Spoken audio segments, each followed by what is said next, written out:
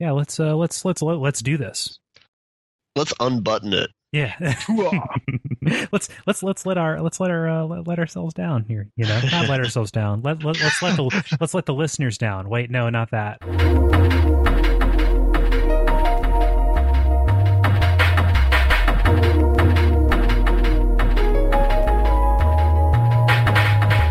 Welcome to episode number 117 of Stand Under the Don't Tree and Riddle Me This, a podcast about video games, part of the Duckfeed.tv network. Trying to make that thing happen.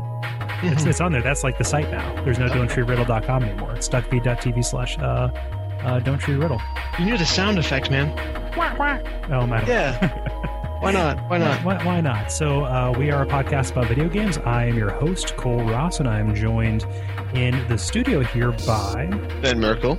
And via Skype by Dennis Furia. I hope you don't feel left out. Ben is only here because of a catastrophic computer error. So you can come here if your computer breaks. Okay, let me go get a hammer. Okay, cool. I want to hang out with the guys. Oh, sorry. No. We have a thick plane of plexiglass between us here. So I've scattered it out. I've tried to figure out how I can get into your little circle of trust. I don't want you to see my thing. I'm afraid you might case the joint. Oh, we've been we're wasting time. This is the E3 show. At least the show right after all of the press conferences have happened. There's a ton of stuff to talk about. A lot of exciting things about the future of the industry for the next couple of years. I feel good, and you probably will too after we take a little music break here and come back on the other side with the extended quick hits or whatever we want to do about the various E3 conferences.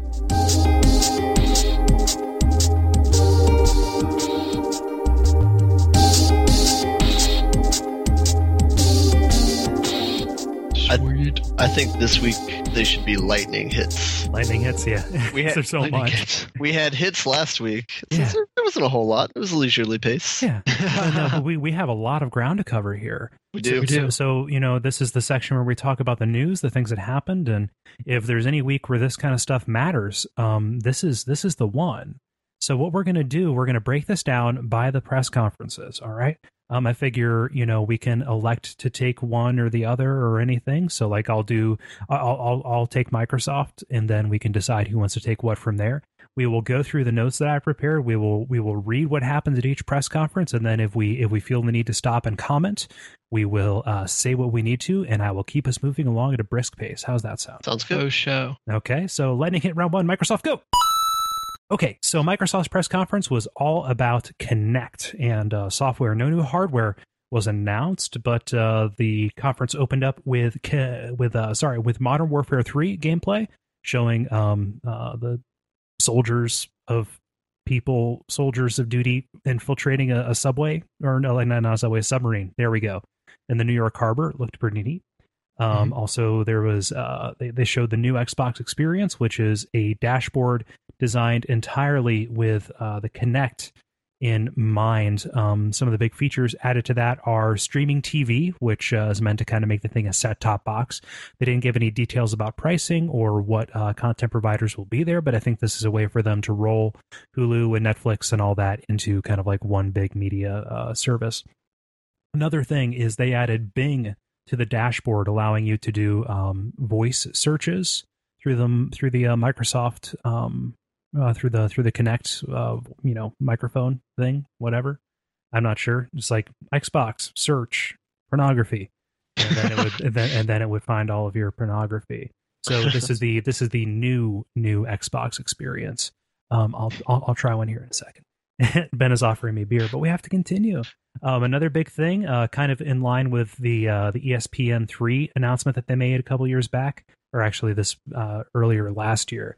UFC fights, you can watch those live. I think there's going to be a separate subscription for that, possibly, given how much those UFC people like to make money. Yeah, for real. Yeah. So that's the system updates. Anything there that you guys see worth noting about? I mean, Ben is making an X motion with his arms. Is that Xbox represent, or no? I don't want to talk about it. Represent. No. I'm saying there's nothing there. Yeah, what's funny is, they were talking about their partners and everything, and they said we need thought leaders in this space, like blah blah blah blah, and UFC. UFC as a thought leader, that is an entertaining notion, guys. Since when did concussions become thought? I think they show up on the MRI as thoughts. So, I should have done that.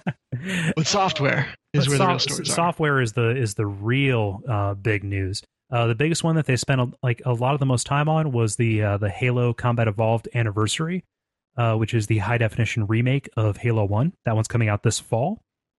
It looks kind of neat. I mean, I think I speak for everyone when I say we all have nostalgic feelings for the original Halo, and it'll be, I for one am interested to see what they do with those maps as they were originally designed, the multiplayer ones. Yeah, Blood Gulch, the purple one that had the waterfall.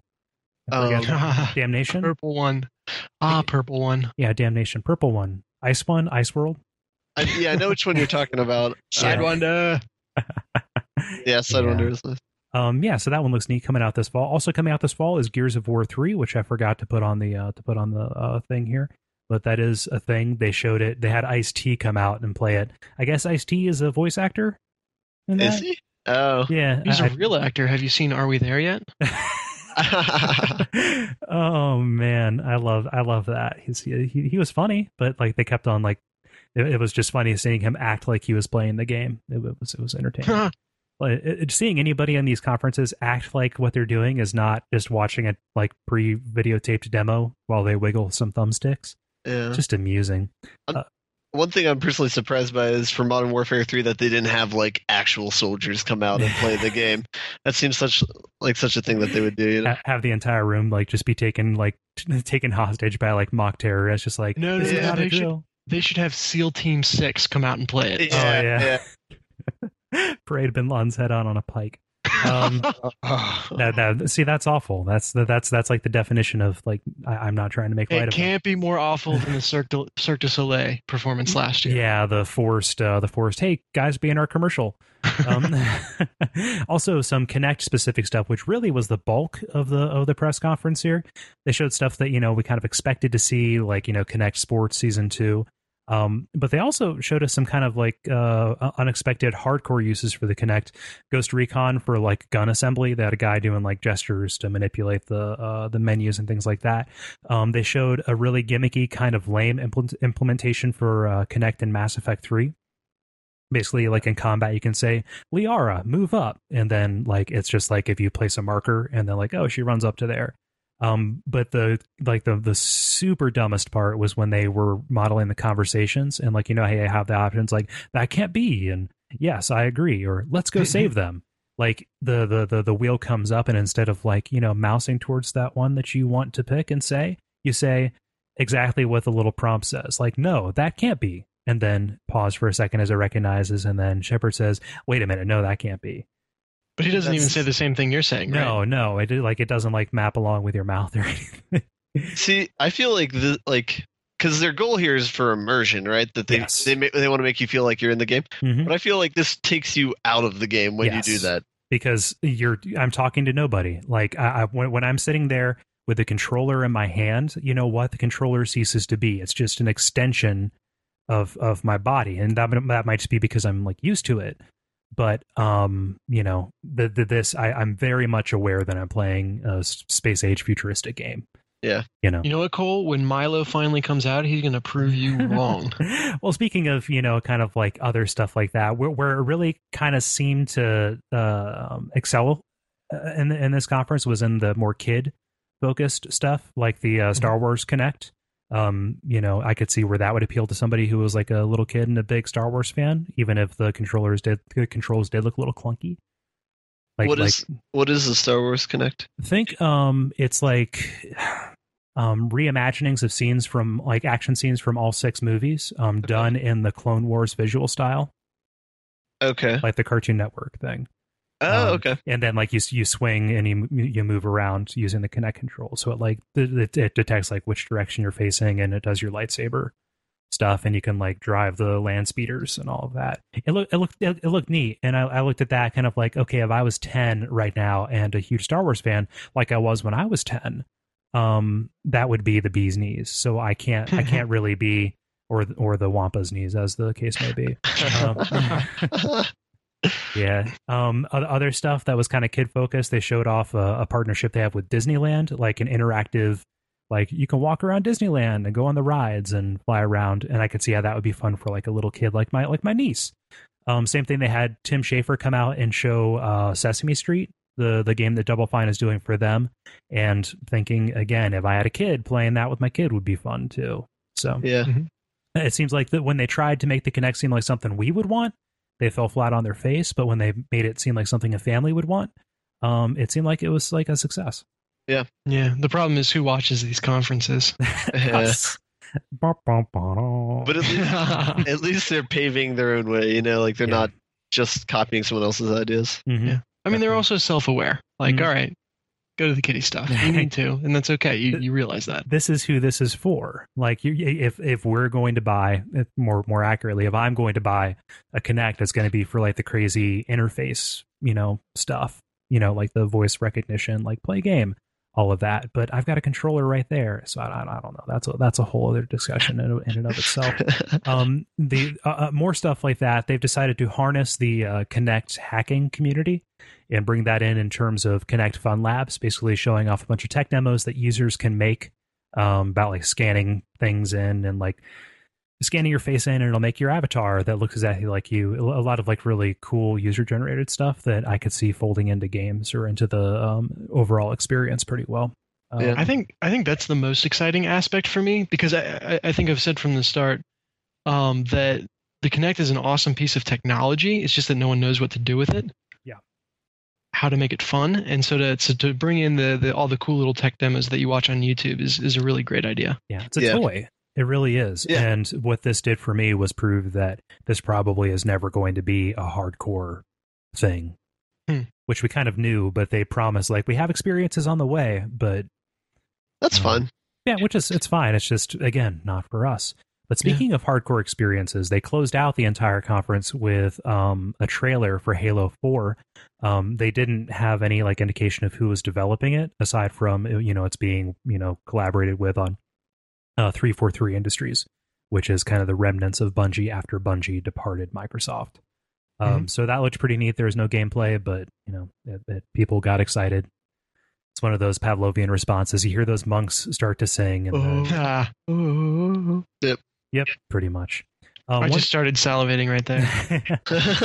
We'll get back to that because Nintendo did that in a big way. But one thing that wasn't at the conference that I thought really should have been, because this is a good feature. They're going to be bringing cloud storage of game saves and profiles to Xbox Live. So if you're an Xbox Live Gold subscriber, you'll be able to keep your profile and your save games in the cloud, so you don't have to worry about your hard drive crashing and losing your Mass Effect save, which is why I've put all my Mass Effect saves onto a thumb drive. I'm serious. Look at the front of my 360. I'm not surprised at all. I believe you. So that's neat. So it'll make recover gamer tag obsolete. So do you guys have any thoughts that were not expressed, peppered throughout there? I haven't seen the Halo 4 trailer yet, so I'm watching it right now, but I might be excited about that maybe. Possibly. Meh. I don't know. Well, Halo 3 was like kind of when I checked out of the series. The single player was a pretty solid story. It was better than 2 by far, and it was about at the strength of 1. But so I don't know. It might be good. Yeah, I think that was probably the biggest one. And they did that as kind of like an encore almost. Like everybody left the stage and then the music flared up. So it's next year. So we know that Microsoft is in the 360 for the long haul. So yeah, 7 years out. There's a disappointing start to Electronic Arts. We have to talk about Mass Effect 3. But a trailer and gameplay was presented, and it has a release date of March 6th. I can wait. All right. I was going to ask for your thoughts, Cole. Yeah, I can. I mean, you have a zen-like patience right now. I'm surprised. I know. I can wait. I mean, I knew it was going to be Q3. Am I a little bit disappointed that it's not going to be? Yeah, but based on what I've seen so far, and I've been on semi like blackout on coverage for it. Trying not to spoil myself as much as possible. So I haven't seen like anything aside from the teaser trailer that they did, but yeah, it'll be done when it's done, and I'm going to play the hell out of it. So now, excuse me, I believe my fingernails are cutting little crescent-shaped semicircles into my palm. So I'm gonna Cole, you're bleeding from your nose and ears right now. Let me set this paint can on your head. You need to mix it. Okay. And then also Origin.com is EA's new online hub. Would you like to expand on that at all? Or? Yeah, it's basically like you know how like Dragon Age has you sign in to do, you know, to BioWare servers. It's going to be kind of like that. They didn't reveal too much about the actual functionality of it. I think it's just a way for them to have a media outlet that they control. You know, it's where honestly, information about EA game stuff is going to be.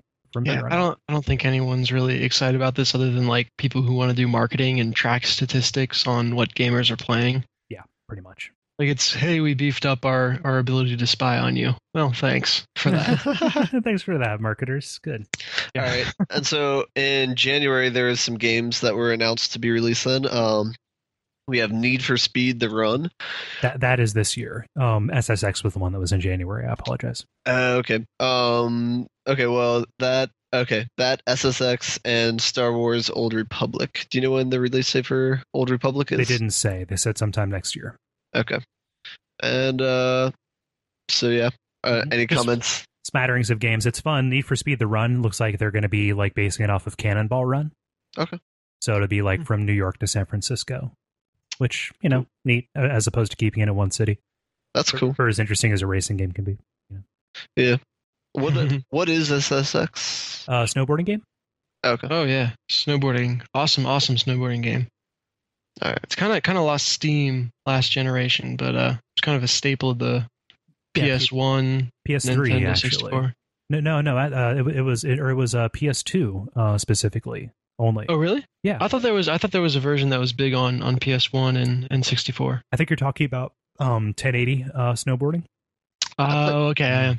I played 1080. I know all about 1080. I can snowboard circles around you in 1080. I can get the gold character in 1080. A gold snowboarder it'd be very heavy, very dense substance. Yeah. It's so fast. Would he? Gold is a pretty light metal. Really? Yeah, gold is light. It's malleable, but it's very dense. Oh, maybe I mean it's heavy. Yeah, it's heavier than iron. You really talked him out of that one. Sorry. Yeah, well, I'm a business major. I have no ground to stand on. Okay. All right, moving on. Sims Social is coming to Facebook, and it's coined Simville by. Yeah, it's going to be Facebook version of The Sims, which it might be neat. You know, I don't know. I am an unabashed Sims fan, so I might check it out. Maybe, possibly. As surprising as that sounds.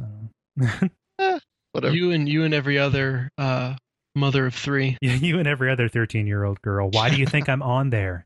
No, to get the moms. Don't worry. Oh snap! All right. Insomniac's new multi-platform IP is called Overstrike. It's supposed to be a futuristic warfare shooter. This was fun to watch. Yeah, it looked neat. I was surprised though for Insomniac's level of polish, and maybe this is just Insomniac's version of Uncanny Valley, but the facial animation just looked a little weird. Like I couldn't put my finger on it. Maybe I'm just too used to seeing a Lombax, but yeah, they do normally do just the cartoony stuff, don't they? So. It's like it's a step above Pixar, but it's a step below your typical video game realistic. Yeah. They did Resistance, right? Yeah, they did. So they have some experience. Did you ever really see somebody's face in Resistance? You did, but okay. that's they go all the way, you know, hardcore realistic in Resistance. Okay. Whereas this is like a step above Ratchet and Clank, but a step below Resistance. Okay. Yeah. I think like Brink, like the way Brink looks, probably would be the most. Maybe, yeah. Even I would say like just a little uncomfortable step above that. Okay. It's it was. I mean, it looked awesome, and I thought it was kind of a cool trailer, fun premise and all that stuff. But yeah. All right, and lastly, we have Battlefield 3 shown, and it gets a October 25th release date. 2 full weeks before Modern Warfare 3. Yeah, Suck it, MW. I guess we'll see. I think it looks neat. I mean, honestly, it'll probably be a better game because I mean, who's been developing Modern Warfare 3? You know, like is it Treyarch? It's Sledgehammer and the remnants of Infinity Ward. Yeah. I'm highly suspect of Modern Warfare 3 personally, but we'll see what happens. The demo that they showed at the Microsoft conference looked a little boring. Really? To me, anyway. But moving on to Ubisoft. I'll take Ubisoft. Okay, do you want to do Ubisoft and Sony? Yeah, absolutely. Okay.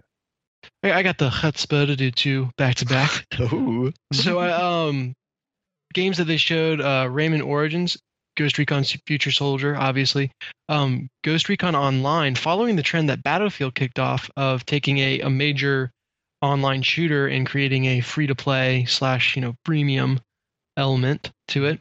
The big one is Far Cry 3. Oh, I put that on there twice, didn't I? I'm sorry. Well, I think it deserves to be on there twice because it looks freaking awesome. You guys have thoughts about Far Cry 3? Have you guys played Far Cry 2? I did. I have intended to, and I eventually I want to. Okay, it was a game that I didn't finish because I'm a little OCD, but just the experience in that game is second to none.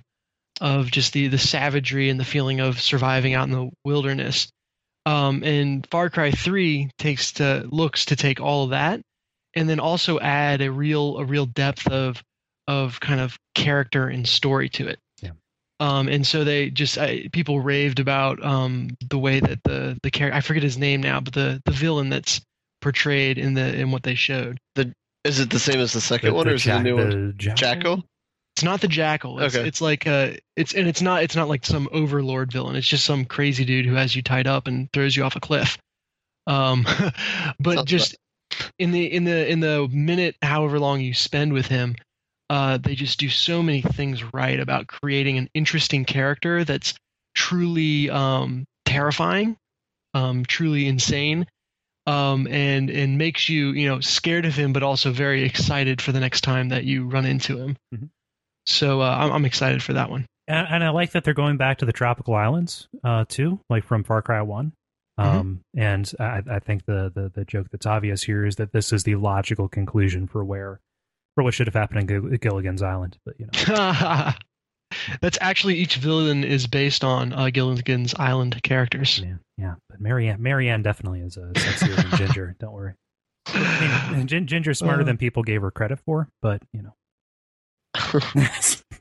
none of that. I'm not gonna get on this one. Ben taps out. Yeah. All right. Well, we'll tap out on Far Cry 3. I'm excited for it. I can't wait to play it. Brothers in Arms Furious 4, Rabbids Alive and Kicking. Assassin's Creed Revelation. Apparently, you're going back to Altair. You have Altair, Ezio, and Desmond. So you're splitting time between all of them. Which cool. And they're saying this is wrapping up kind of a trilogy on Ezio. Yes. But I really feel like Assassin's Creed is due for a new locale. They are. You know that, right? In this game or in the next one? In Revelations, they're going to Turkey, to Constantinople. Oh no! Okay, they consider me grossly misinformed. Yeah, no, we talked about this before. Yeah, no, they're going to Constantinople. Did they? I didn't see the actual demo. Is it Ezio or any of those 3 that are going there? Is it going to be? I know that at least Ezio is going. I think Altair will be there in a different time. Because like the conceit is Ezio has found out about like seals, like various like sigils around Constantinople that will allow him to relive Altair's memories. This is all very confusing. So it's like an animus within an animus. Yes. All right. And like Inception. Yeah. And Desmond is currently like wandering around in the animus debug mode, and he's doing like platforming and narrative puzzles in there. He's like lost after the events of ACB. Yeah. I mean, so maybe it's just because I didn't see the demo or whatever, but I'm tapped out on Assassin's Creed right now. I mean, awesome game. I'm playing it, Brotherhood right now. But Far Cry 3 is what really caught my attention. Yes. So that is Ubisoft. Any closing thoughts for them? Let's get on to Sony, perhaps. Solid. I don't know. They spent a lot of time on Ghost Recon, from what I understand, and that doesn't look very exciting to me. It seems like it's been in development hell, and maybe for a good reason. I don't know. Yeah, I mean the trailer was kind of cool, but overall kind of meh. So let's talk about my beloved Sony. First off, I thought they did a really good job of going, "We're sorry, like we done a bad thing." What more could they have done? They've already done the welcome thing, and just the fact that they acknowledged it, I think, was enough. Just come up and say, they didn't like trip over themselves or get hung up on it. I think they did what they should have. I feel like throughout this entire thing they've acted like adults. So instead of outside of gross errors on the front end, I think they've done well going forward. But I have said all that before. Mm-hmm. Let's talk about the games. Uncharted 3 gave us a healthy dose of awesomeness. It looked like a Hollywood movie the way that they put that together. It was a really, really good trailer. Yes. And that's what the entire game's like. Yes. And I mean, we expect those production values from Naughty Dog, and they have said repeatedly that the pressure of outside expectations never even comes close to the pressure that they put on themselves. And I think that you're going to continue to see just absolute quality product from them. You can get beta access at Subway, and Subway just has this love affair with Sony. I my little copy of Little Big Planet 2 from them. They seem to do stuff with Sony all the time, so I guess this is the logical next step. I'll take my BMT toasted, please. No mayo. I hate mayo. And can I get Uncharted? Yeah. just on the side there instead of the chips. No chips, but yeah, I'll take Uncharted. I'll have the chips and the zombie Yetis. Anyway, I feel like what really stole the show though was the NGP, which we now know to be named the PS Vita, which is coming out this year, and drumroll, at the price point of $250. That just Cole just got an erection. Why does everybody say that's the erection noise? Yeah, that's the horseshoe noise. I don't know. That's just excitement noise. I guess I. Oh my gosh. Too. Okay, continue. So, take that, 3DS. Yeah, it's a real shot across Nintendo's bow, because this thing is a delightful piece of kit. Yeah, and if you think about Sony's commitment to 3D, you think if anyone is going to have a 3D system, it's going to be them. But they kind of zagged when everyone else, or when Nintendo at least zigged. It's basically a beautiful 5-inch screen system with a full complement of PlayStation buttons, including 2 analog sticks. It's got 3G support. AT&T is the character, which actually got carrier. Yeah, that got booze at the show. I thought that was interesting. It's got all sorts of really cool games already coming out for it. Mod Nation Racers, a BioShock game, which was a shock. Get it.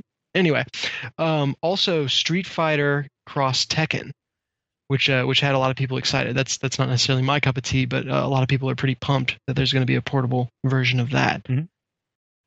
What else can we say about the actual hardware itself? It's got cameras on the front and the back. It has a full multi-touch screen on front and a touchpad on back. While that's cool, that's unique, whatever, I don't feel like they did a really good job of justifying it. I don't know. It's one of those things where you never doubt Nintendo, and I just, as an extension, I thought that the second screen on the DS was kind of bullshit, and I'll scoff when I see it done stupidly in a game. Yeah. I mean, so the cool implementation that they showed was when you're terraforming in Mod Nation Racers, you simply push up from the bottom to raise mountains, and you push down from the top to lower them. And it's intuitive if nothing else. How well it actually works, because you can't see where you're touching on the screen from below. We'll see. I think one of the coolest things I saw was the Little Big Planet implementation they had for like moving stuff around and doing level editing. Uh-huh. That to me seems like the better implementation of it, which is using the front touch screen to kind of like drag things around. It seemed hyper intuitive to me. Yeah, for sure, especially for a creation game like Little Big Planet. So they could do it well. We won't pass judgment yet. BioShock also came out since we mentioned them, and did a trailer. I didn't see the actual trailer. Did either of you? I'm actively avoiding it. Okay, because you wanna lock yourself down. But the part that I did catch, this was right when I signed on to the conference, was them talking about how it's going to support Move. And I was like, oh my god, you guys are still talking about Move? It's still a thing? Like, come on, guys. Lots of games are going to get Move functionality, but no one cares. God of War Origins is bringing PSP games to PS3. And then also, and this is pretty sweet, Ico and the Shadow of the Colossus are coming in September. Yes. Finally, and hopefully Last Guardian is not long after. September of 2014. Yeah. Well, exactly. Oh. So, I mean, I thought Sony did an awesome job with the PS Vita. I mean, they seem to be hitting all the right notes there. In terms of the PS3 stuff, I thought there was nothing that I really, nothing that pumped me up. But they did a good job showing that they're committed to it, and all the standard big games are marching forward. So you can't complain. A run-of-the-mill show, in my opinion, but still solid. What did you guys think? I'm excited about the God of War coming to the PS3, the PSP games, and of course the Ico and Shadow of the Colossus updates. So that's another thing that Sony's going to be doing, at least from what I understand. They are going to be looking at like what PSP games do we have that are going to be kind of like going down the tubes with the PSP. And what can we kind of rehabilitate and make into these, kind of smaller experiences and re-release them on the PS3. Yeah. So I think I heard like Peace Walker was fingered as cool. Like one of those possibly, and then like Monster Hunter and stuff like that. So it's kind of the more popular games that like maybe you may have missed this, but it's actually really good. So we're going to bring it. Which consists of those two games. Yeah, there's good stuff. There's good sadly, stuff. And I don't know. I've off and on flirted with the idea of picking up a PSP since it's really cheap, but there's other stuff that I need to spend money on. So. Wait for a Vita. It's probably cheaper launch than the PSP is right now. Yeah, definitely. And worth mention is they showed Uncharted, The Golden Abyss, I think that's the name, on PSP, and it was absolutely gorgeous. Yeah. If you had showed me video from that, it probably would have taken me a while to realize that it wasn't, your standard Uncharted play. The Vita looks neat. It really does. They I think they've hit their mark. I just worry that it will not sell. I worry that they're not going to take the proper measures to keep it free from piracy, and I think that developers might be reticent to really throw their weight behind it, given what happened with the PSP. Yeah.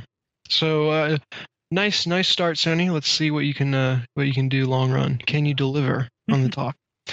So did Nintendo deliver on the talk? I know there was a lot of hype for their Project Cafe. Yes. My own personal opinion, I think Nintendo won the show. Mm-hmm. I saw people who were kind of scoffing at it, which is problems. But let's determine this as we go right here. So the Project Cafe, the new home console, is actually going to be called possibly the dumbest name ever, the Wii U. After the dumbest name ever after the Wii. Yeah, but the Wii made sense. I get it, but it's like Wii U, like oh, Wii U rhymes with Wii too. Get it? So dumb name aside, it actually looks ballin' as hell. The controller has a 6-inch touchscreen, gyroscope, accelerometer, and an inward-facing camera for like video chats and game stuff. Also, it serves as a wireless extension of the display. I don't know if I can really kind of explain how it was being used, but when they showed the trailer, like demonstrating like playing like a Wii golf game and like setting it down on the floor in front of you so you could see how the ball was lying and then swinging with the Wii remote as a club over it into it, and then the ball flies off of that and onto the screen, and then like using it like as a display for sniping. Like you could zoom in, like hold it down, look up, point it at the screen, like, oh, here we go, I'm looking in, boom. Just a bunch of stuff like that. Like, and the way that they opened that was like, guys sitting there playing New Super Mario Brothers, his like brother comes in, whatever, says, hey, the game's on, switches the channel to that. The thing sensed that the TV was no longer showing, the Wii U thing. And then it kicked the entire game display down onto the machine, and the guy continued playing. Yeah. Which, Oh yeah. to me, it was like, oh shit, this is like real. Because I was like, can we mention the most exciting? Sorry, finish your thought first. Oh, go ahead. No, I was just kind of like, imagine if they have like virtual console support and I can play Super Metroid in bed. You know, continue, Dennis. Sorry. I was going to say, let's mention the most important thing is that this controller actually has buttons. Yes. Mucho buttons has, and not in horribly awkward places. Right. Two analog sticks. It looks a little unwieldy. It looks about like the size of a Kindle. But you know, time heals all wounds. I thought it was stupid to hold the Wii remote in the nunchuck, and that's really comfortable for me. So. Who knows? But I think kind of most importantly is that it's high def.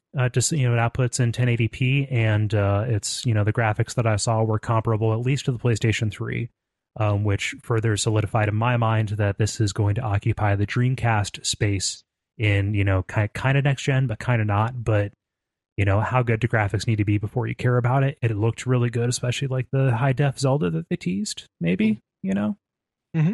And the screen on it is touch. So very cool. Yeah. So like, before we give thoughts on it, let's take a look at what kind of like games. They have a bunch of third-party developers on hand to like bring games that are on other systems to this, with extra functionality. Quick list here: Darksiders 2, Arkham City is going to be coming to that. Tekken, Assassin's Creed, Lego City Stories, which is Grand Theft Auto but Legos. Are you serious? That's the most improbable cross I've ever heard of. Yeah, it's an open world game, but with Legos, so you can like build stuff and ride around and be like firefighters and stuff like that. It actually looked kind of cool. Yeah. What's the Lego version of killing a prostitute? Just dismembering a prostitute. But let's see here. Ghost Recon Online is coming to it, but I doubt it's going to be free to play on there. We'll see. Dirt is on there. Aliens Colonial Marines, the new Metro game last night. And then Ninja Gaiden 3 was shown on that, which kind of, in my mind, solidified, yes, this thing is a high-def graphical powerhouse, because that, like, Team Ninja wouldn't have done that if they didn't think it would look good.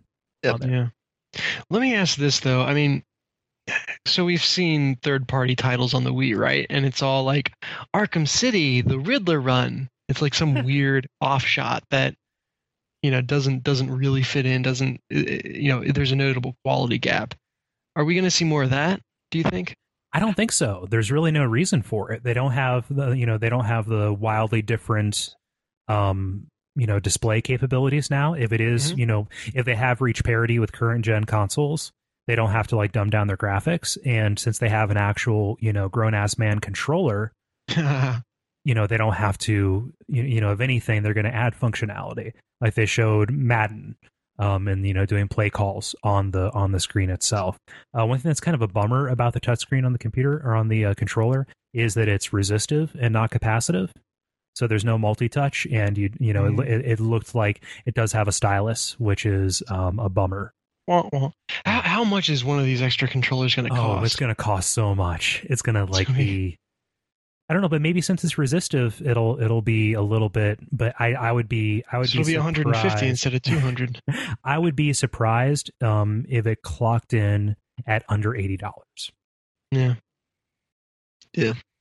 But I mean, if this thing is designed to truly take Wii U games and play them on the fly, it's going to have to be incredibly expensive. Yeah. Well, no, it only acts as a display. It picks up. Okay. It doesn't have the guts inside of it. It just it's a wireless display with no lag. They claimed. I don't know how they're going to pull that off, but yeah, so kind of bridging that, they announced that there's going to be a new Smash Brothers for the Wii U, and that is actually going to talk to or have some kind of parity with Smash Brothers for the 3DS. Oh, yeah. So you can like throw it from one to the other. I don't know. They're playing from their own sheet of music on this. But, Nintendo actually showed a bunch of stuff for the 3DS, which I thought was interesting because these are the games that people want to play. Usually their philosophy on their handhelds is build it and then make people care about it. And these games, I don't know, they kind of make me care about it. They're first party and they look really good. Starting with the one I most care about, Mario Kart 3D. looked pretty good. They showed gameplay from that. Luigi's Mansion 2 was another really exciting one. Then also Star Fox 3D, Super Mario 3D, which looked really good because it was like this. It looked like Galaxy except without the spheres kind of thing. It looked like if Galaxy was crossed with 64, was crossed with Super Mario 3. Was crossed with 3D. Yeah, pretty much. It looked good. Like if you go and look at the trailers, I'm kind of excited about that. Then they also showed a Tekken game and the one that everybody kind of seemed to be excited about, which is Kid Icarus, but that experience might be ruined by the terrible anime voice acting. Yeah. I don't know. So why should I care about Kid Icarus? I played it a little on like a ROM, and just okay, it didn't do anything for me. So I think why should the people I care this time around? I think the people who care about it are the ones who played it when they were kids. Yeah. Okay. It's like going back and playing Home Alone now. It's like, wow, that's a poorly made game, but I loved it when I was a kid. Yeah. It was like a puzzle game. You had to like avoid the traps and all that. Throw baseballs. Yeah. I think we're talking about the same one. And kind of a minor note, they did confirm that Zelda Skyward Sword is coming out this holiday. I was half expecting them to do like a Twilight Princess and say that even though we developed this for GameCube, we're holding it back to put it on the Wii simultaneously. Yeah. And we're going to make the better version, the GameCube version, really hard to get a hold of. Wait. You say the GameCube version's better than the Wii version? Based on what I've heard from people who are fans. Granted, these are Nintendo fans, hardcore Nintendo fans at that, and it might be just entirely bullshit because they're prone to doing that. I played it on the Wii, and I gotta say, I don't think I could make the switch to pressing an A button for swinging the sword instead of swinging the Wiimote. Yeah. So, I mean, I felt like Nintendo won the show. That's my personal opinion. A lot of people were expressing doubts about it, especially given how kind of the 3DS flopped at launch. I do have reservations about the online infrastructure that they're going to put in. Their track record is not very good with those things. Hopefully they recognize that and they put a lot of R&D into like, how do we make this a thing that people will want to use? Yeah. Multiplayer on Smash could have been huge, but they just into a multiplayer on Mario Kart though was fantastic for the Wii. That was a great system. Yeah, that was good. Yeah. Any thoughts, you two? I can't say much about it since Nintendo isn't really my cup of tea, but it looks like they came correct. Yeah, I mean, I feel like most of the stuff that has happened so far hasn't been anything that has been out of left field for me. I'm still just looking forward to the fall and playing Uncharted 3 in Arkham City. So. Yeah. Here's some odds and ends too, and this was just something that I saw kind of like tucked in there that I was excited about, and you guys might be excited about it too. There are going to be Metal Gear Solid HD remakes coming to the Xbox 360 Marketplace Arcade and also the PSN Marketplace, specifically Metal Gear Solid 2 and Metal Gear Solid 3. I think Metal Gear Solid Peace Walker is going to be coming to the PlayStation 3. Not sure about 360. In addition to that, Zone of the Enders, the other Kojima game, is going to be coming out. The Metal Gear Solid one is coming out this fall, with Zone of the Enders sometime next year. And then Konami did allude to the fact that there will be, doing a drum roll there, that there will be Silent Hill HD remakes, specifically Silent Hill 2 and Silent Hill 3. What about Silent Hill 1? No, they haven't mentioned that. Dude, forget that. All you need is Silent Hill 2. And 3. 3 is amazing too. I haven't played it yet, but I have it in my queue. Yeah, gotta get that. I've had to go back when I've had Zone of the Enders recommended to me by several people as just an excellent PS2 game. Mm-hmm. So I'm interested to see it again. It's very good. I bought it specifically for the Metal Gear Solid 2 demo in the summer of 2001, but I ended up playing the two about as much as each other. Nice. I'd be pretty excited to play Metal Gear Solid 3 if they release that on the PS. Oh, that's the one that you haven't played yet, right? No, I've played it. Okay. What's the name of it? Snake Eater. Yeah. That I feel like that's the best game I've played of the Metal Gear series so far. Definitely. That's pretty flawless. Yeah. So finally, E3 thoughts from everybody before we wrap up the hits.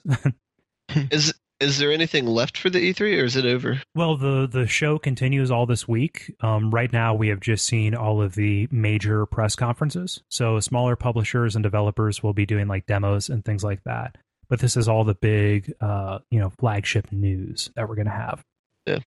everything else will be impressions and kind of like what's there, what works, and I don't know. I feel like the gaming industry is kind of like hard at work churning out some pretty good stuff, and just pause briefly to look up and say hi to everyone, and now they're kind of back down to the with their nose to the grindstone. So this didn't have some of the punch that other years have had. And it's funny how like all of it was like recontextualized by what came after, because I felt like even if Microsoft kind of missed the point a little bit, that it was an okay show, then I heard about what happened at Sony. I was like, oh snap, and then at Nintendo, oh double snap. Yeah, for real. And so it progressively got better. Yeah. So that was Quick Hits.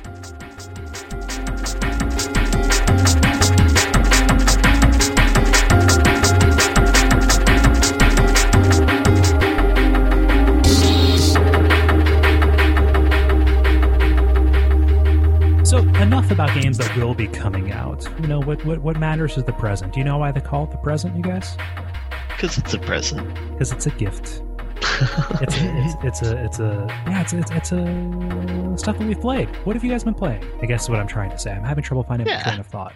Yeah, so, what you been playing? Yeah, Dennis, let's have you hop on this. Sure. I owe you about 2 weeks worth. So, although I feel prepared to do that because I've been playing a ton of stuff. I'll go through some stuff quickly. I've gone back to Super Mario Brothers Wii, and continued playing that. And inching ever closer. I'm in the next to last world, which is the Cloud World. And that game just continually impresses me with its ingenuity and level design, and just the fun factor of playing with two people. So truly great game. I've been continuing to play Assassin's Creed Brotherhood, and it's stabbing guards. Once you unlock assassins, so you can get your own little troop of assassins to lead, and call in to kill other people. The urge to kill guards, or order the killing of guards, becomes almost irresistible. Yeah. Especially because your assassins get points and level up the more assassinations they do. Yeah. It's just every set of guards I walk past, I call in a couple people to kill them. So really, you do it at random? Oh yeah, completely at random.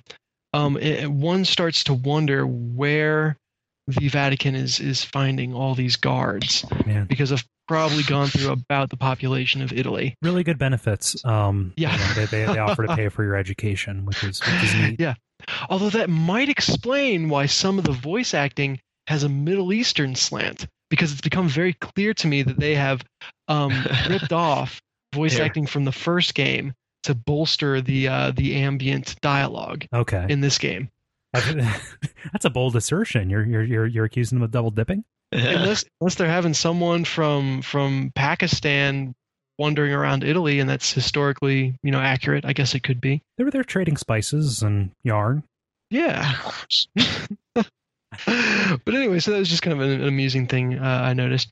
I finished Enslaved: Odyssey to the West. Gameplay wise, it doesn't really have anything new that I didn't discuss last week. The ending of the story, though, I have to complain about a little bit. We had talked 2 weeks ago, I should say, about how strong this game's story was and how the characters really supported it and kept me going through the game.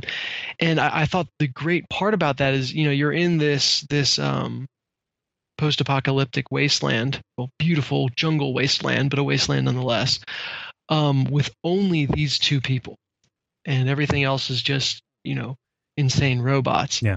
And kind of it's a story told with a scalpel. Even though it's in this really intriguing setting, it almost takes a back seat to the interaction of these two characters. Well, in the final level and a half of the game, they go from a scalpel to a hatchet, and they just start making these really broad strokes about why there's a global apocalypse and what happened to all the people. And it's like the relationship between the two characters stops, and they go to this big world, and you're like, I don't care about that. Tell me about Trip and Monkey. Mm-hmm. And so I really did not feel satisfied by the conclusion.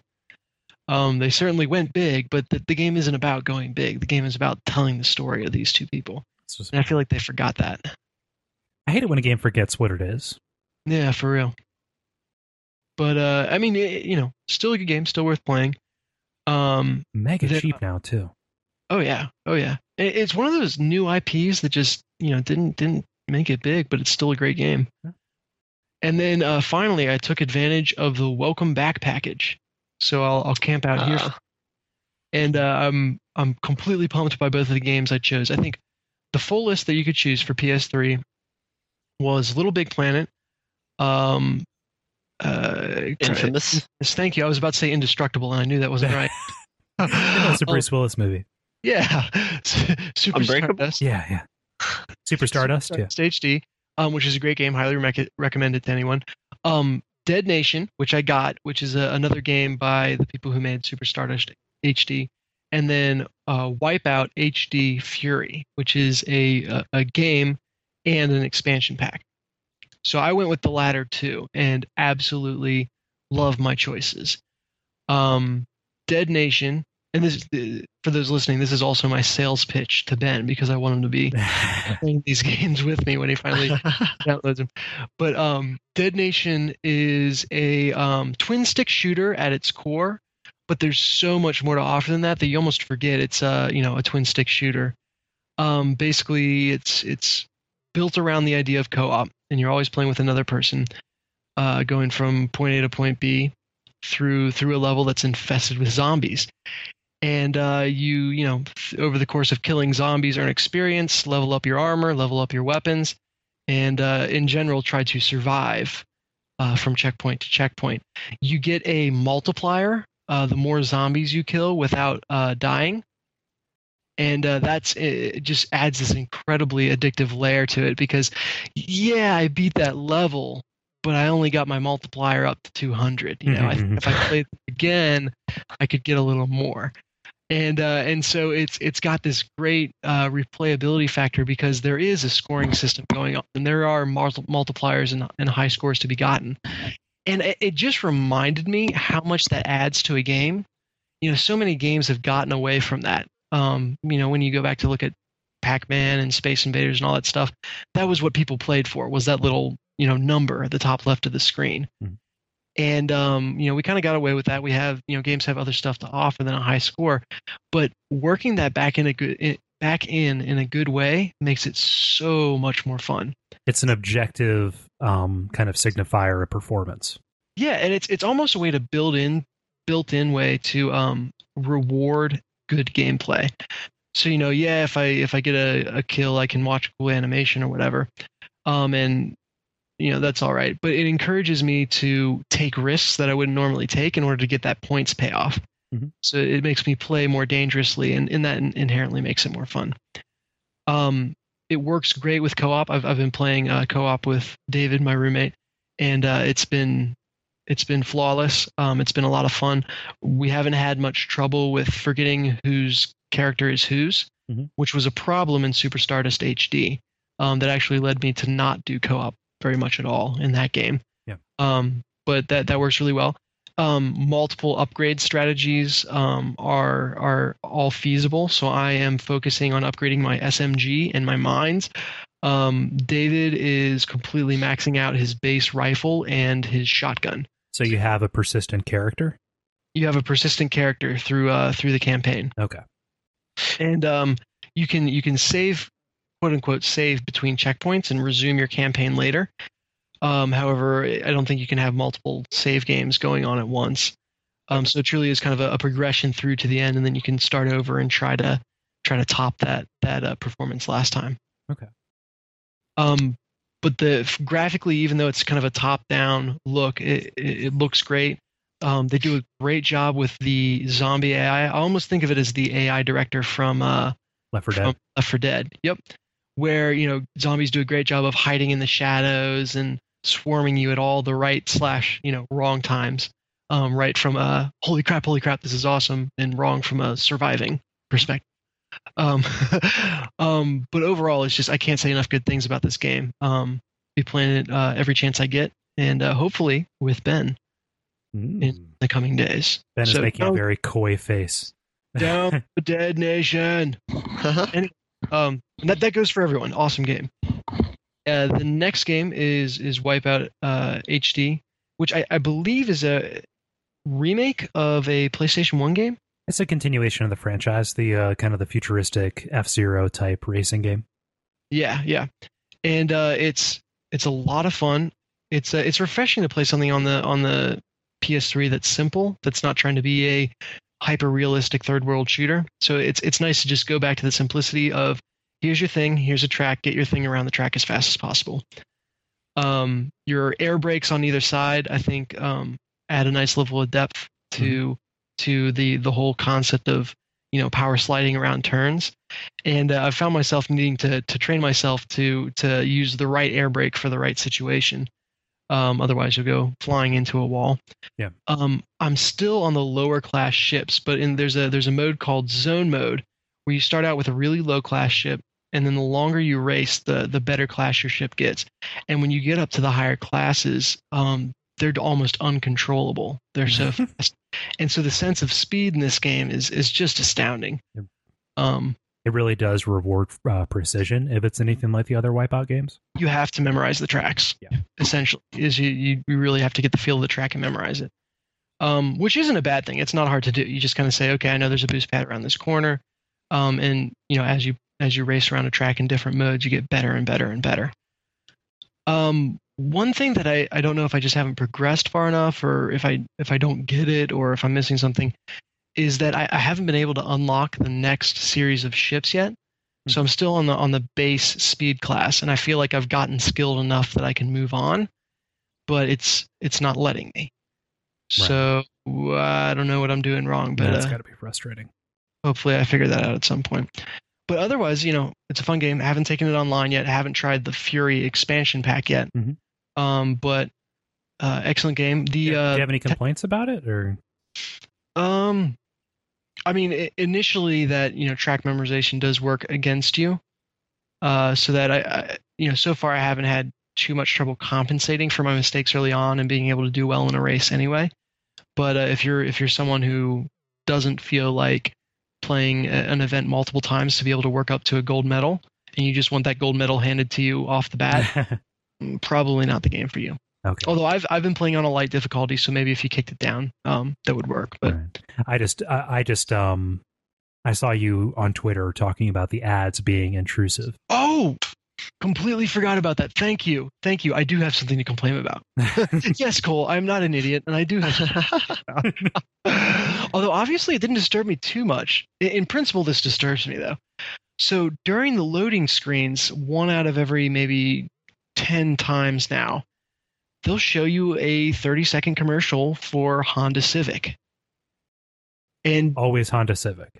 Yeah, that must be the only people. It's one commercial played over and over, and they must be people who bought in. That's horrible. It just absolutely outrages me. I mean, I got this game for free, yes, but that outrages me, especially because your standard loading screen takes maybe 5 seconds. Because it's all on your hard drive. You're right. Yeah, and so they are septupling? Yes? Maybe. I don't know. Septupling your load time so they can show you an ad for a car that I care nothing about. Well, I mean, let's be fair here. The Honda Civic is affordable and safe. While still offering you a level of customizability and performance. Right. I mean, really, it's the car for the modern man. You've been playing Wipeout, haven't you? So I also just think that's wrong from a perspective of, if they're doing the same thing to anyone who paid for the game, no, you don't do that. I'm okay maybe if you did that in a free-to-play game or something like that, which I know this is for me, but other people paid for it. The economics of television sure have changed. Yeah, for real. And hopefully Sony has gotten enough negative feedback on this that they're not going to try to work it in anywhere else, because I'm appalled. Billboards and Burnout, not a problem. This, intrusive, bad. Yeah. That, I don't know what the line there is. I think it's because I can drive by the billboard and fall out. I have to sit and watch this damn thing. Yeah. One's preventing you from playing the game. Yeah. Yes. No, I wasn't accusing you of hypocrisy. I was just saying, like, those are two examples of in-game advertisement done right and wrong. Absolutely, I agree. So that's what I've been playing. Right. I had to get that off my chest. Yeah, no, that's fine. We're here to heal. We're here to talk, and we're here to heal. It's true. I go a week without talking about it, and I start overanalyzing in my head, and I need it as a data dump for me. So yeah, start getting the shakes. Need a podcast. The podcasting shakes, yes. Well, I'll do mine because I haven't been very busy with the game playing this past week or so. I've been on a Japanese visual novel kick, specifically vis-a-vis the 9 Hours, 9 Persons, 9 Doors on the DS. Did you listen to last week's episode at all, Dennis? I was not able to. Exams. You were not able. Ah, yes. Okay. No. Just basically, it is a horror / thriller visual novel for the DS.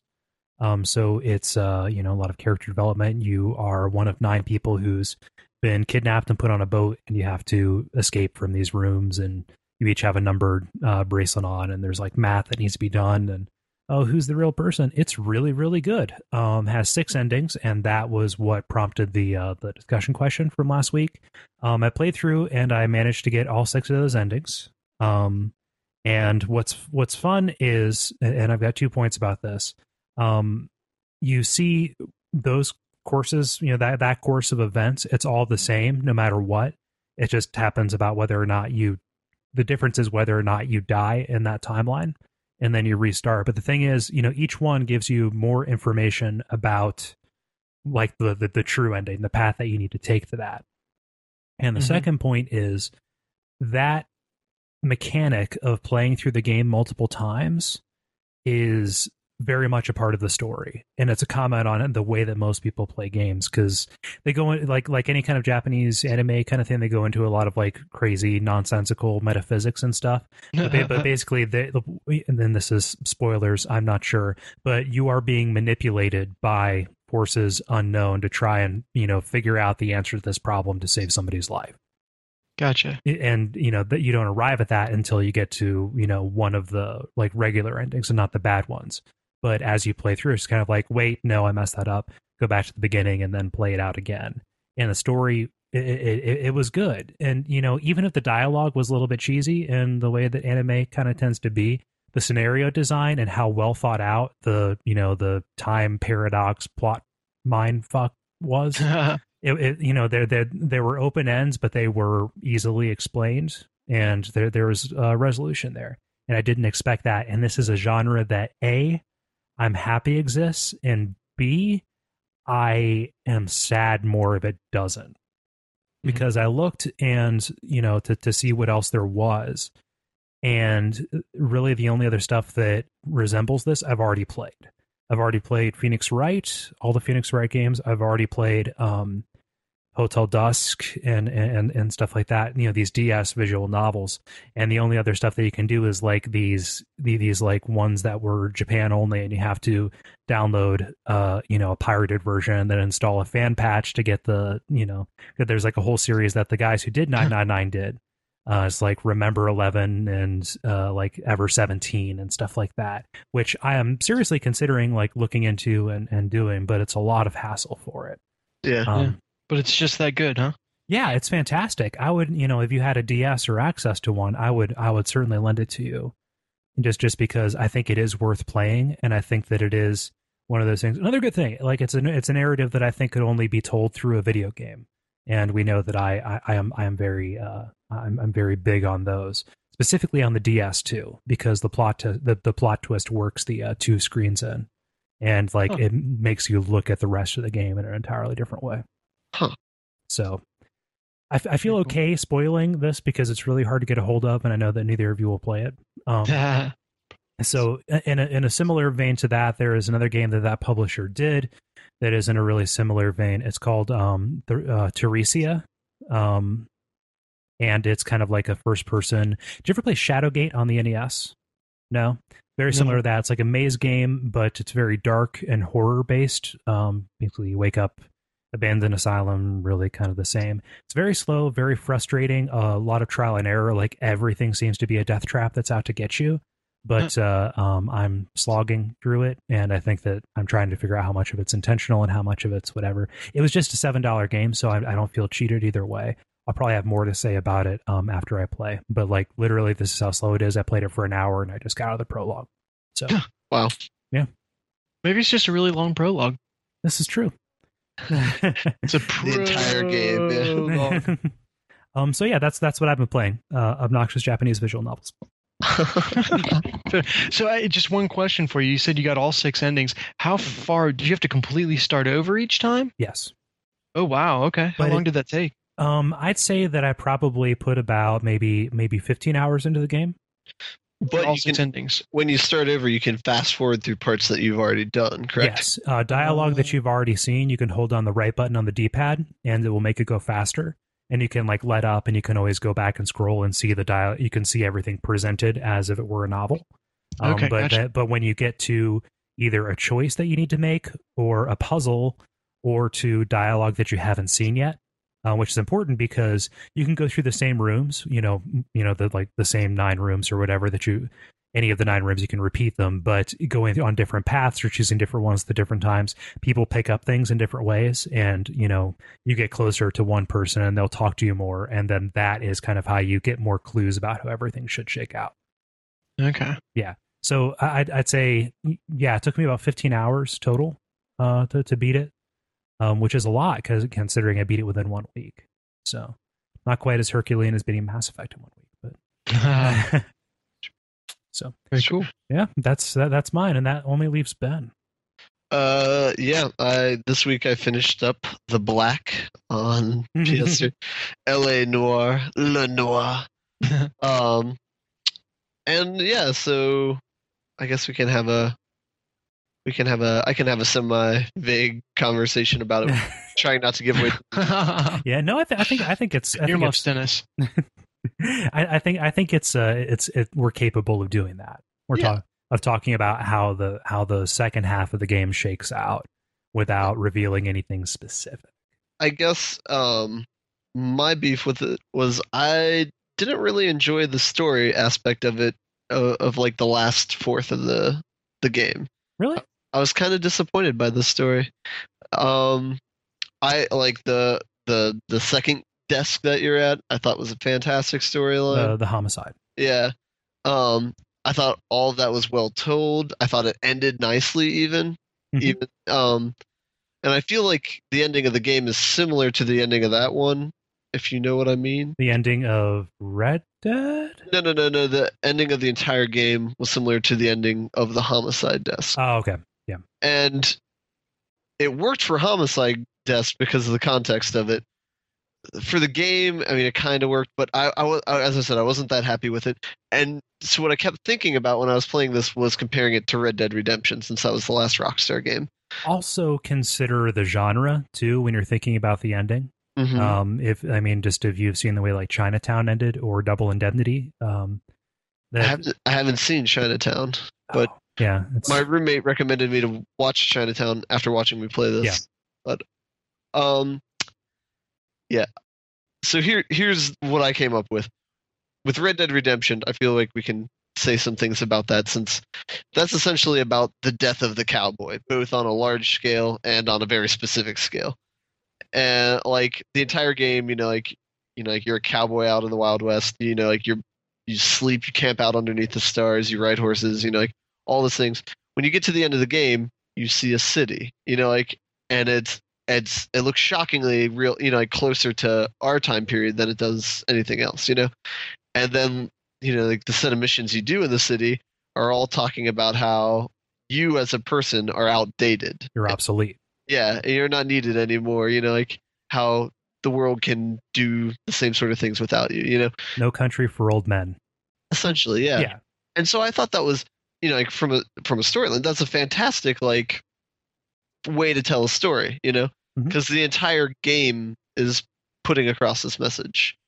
But with L.A. Noire, I don't feel like they have the same sort of thing going for it. Like I felt like the love story was not there. Like I thought it was just kind of thrown together, and their choices towards the end of the last desk, I wasn't into. So my thing, like if we're going to assign a thesis to it, yes, Red Dead was about the death of a cowboy. I would say that L.A. Noire is, on a larger scale, what happened to the world and to individuals after World War II. and like the people who came back and them trying to find their place in society. Some of them tried to find a way to atone for what they did. Yeah. And then the other ones, they couldn't adjust to regular life. They didn't feel like they came back to opportunity, so they turned to crime. Almost everything that happens in that game relates back to World War II in some kind of way. And I would say that the way that the storylines kind of converge is really satisfying in that aspect, and that's why I liked the arson desk. Maybe not as much as I liked the homicide desk, which I felt like was the highlight of the game. That and traffic. Vice I thought was a little weak, but narratively I felt like it was the most interesting because they really did seek to tie everything together. That was one compliment that I wanted to bring up, was like all the details of the game are fantastic. Like the amount of detail that they put into the setting that you're in is amazing, and like you really do feel like you're in post-war 1940s, and so that is kudos to them. Like they had a fantastic attention to detail. So that was one thing I really liked about the game. But the individual story about your main character, I was kind of let down by, I guess. Yeah, the love story was really. It might be one of those things where like 3 months from now I'll have time to think about it and I'll like it more, but first impression I'm kind of disappointed by it. It seemed like a way for them to engineer some kind of flaw into him, but I felt like he really succeeded more as the golden boy. Yeah. It was just one of the few times where a character without a flaw was almost more interesting. Yeah. Yeah. Have we gone far enough down that's back in vogue? Have the Superman from the early shows in black and white. Maybe, I don't know. Sorry. Dark and sinister, dark and conflicted is played out. So the acting carried it through. I felt like. How about you? Did you like the acting in general? I thought that the game was a great application of what they could do with the technology they had, and like the idea is like, okay, they have this great facial capture technology, so then you can use that to make guesses if people are lying or not. And I thought that was a really good use of the technology. The other animations are okay, like people walking or whatever. But and one thing that was interesting too is like this is the first Grand Theft Auto sort of game that encourages you not to act like a psychopath. So, and I thought that was really interesting. Like when you drive from point A to point B, everything you hit comes up at the end of the mission with a dollar amount. So like the amount of damage you cause by hitting other cars or hitting like lampposts or whatever, that is added up at the end of your mission, and you're rated based on that. So they kind of add an incentive to not run people over or run into things, and then also if you try and hit people, they're really good at getting out of the way. And so I like that, actually. I like that decision because the way you're supposed to play this game is like a cop, not like a madman, And so I thought that was a nice decision for the game. Do you want to hear a funny story? Sure. The first case where you were kind of given free reign to to kind of do what you want and get from point A to point B. Yeah. Even before I knew I was being rated on those things. Yeah. I still stopped at every stoplight and drove as safely as I could before I knew that it was like that was a measure of your performance, just because A was kind of like, I'm a cop, but also it felt like the entire thing was set up for you to do that. Yeah. And then eventually I started driving like a maniac, and then eventually I started skipping the driving entirely. But yeah. I spent about 10 minutes driving like a maniac, and then I was like, man, I can't hit these people. Like, all right, I guess I'll try and drive skillfully and not hit anything. Wait a minute, I don't mean driving like a maniac, like going after people. I was just kind of like, I'm going to blow the stop sign and go as fast as I can. I was going after people. Okay. Hey, there's no consequence. It's a video game. The dark side of Ben comes out. Well, okay, so Ben, tell me, would you recommend this to Dennis? Sure. I would not. I would just say you can borrow it from me and then play it that way. But I have someone else that I'm lending it to, like in a couple of weeks. So if you can beat it in like a week's time, then you can borrow it now. If not, you can borrow it in July, and you can borrow Portal 2 now. Hey, school's almost over. It's true. It's true. I'm almost a free man, except for that whole work day.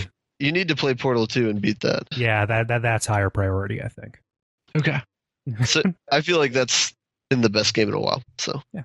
And that was a game too where right after I initially played it, I was kind of like not disappointed, but like didn't really know what to think of it. But then after I thought about the game for a week or so, I really enjoyed it. Yeah, really, it gets better with time, huh? Yeah, it's one of those things where like after you sit back and reflect about it, like some of the decisions they made, you're like, oh yeah, that was a pretty solid game. It's like unmitigated joy while you're playing it. Immediately after, it's kind of like, yeah, I liked that, and then kind of like dips a little bit, then comes back up sharply about a week later when you start like reminiscing about specific moments. Yeah. And then video game version of Fridge Logic. Exactly. Yeah. Oh yeah. So many good games. It's like it's June and we're talking about fantastic things that we've been playing. 3 years ago, this wouldn't have been anything about the discussion. We'd just be talking about, what's hitting the backlog. Really? Maybe. Grand Theft Auto came out this time of year. 3 years ago, yeah. That might have been 4 years ago, but yeah. I don't know. No, that was 2008, so 3 years ago. Yeah, Q2, that's where the action's at right now. Yeah, it seems like there's two big spurts of games coming out. October, November, and then like March, May-ish, March, May. Very cool. So that was what we've been playing. There will be no discussion question this week, simply because of how much time we dedicated to the E3 stories.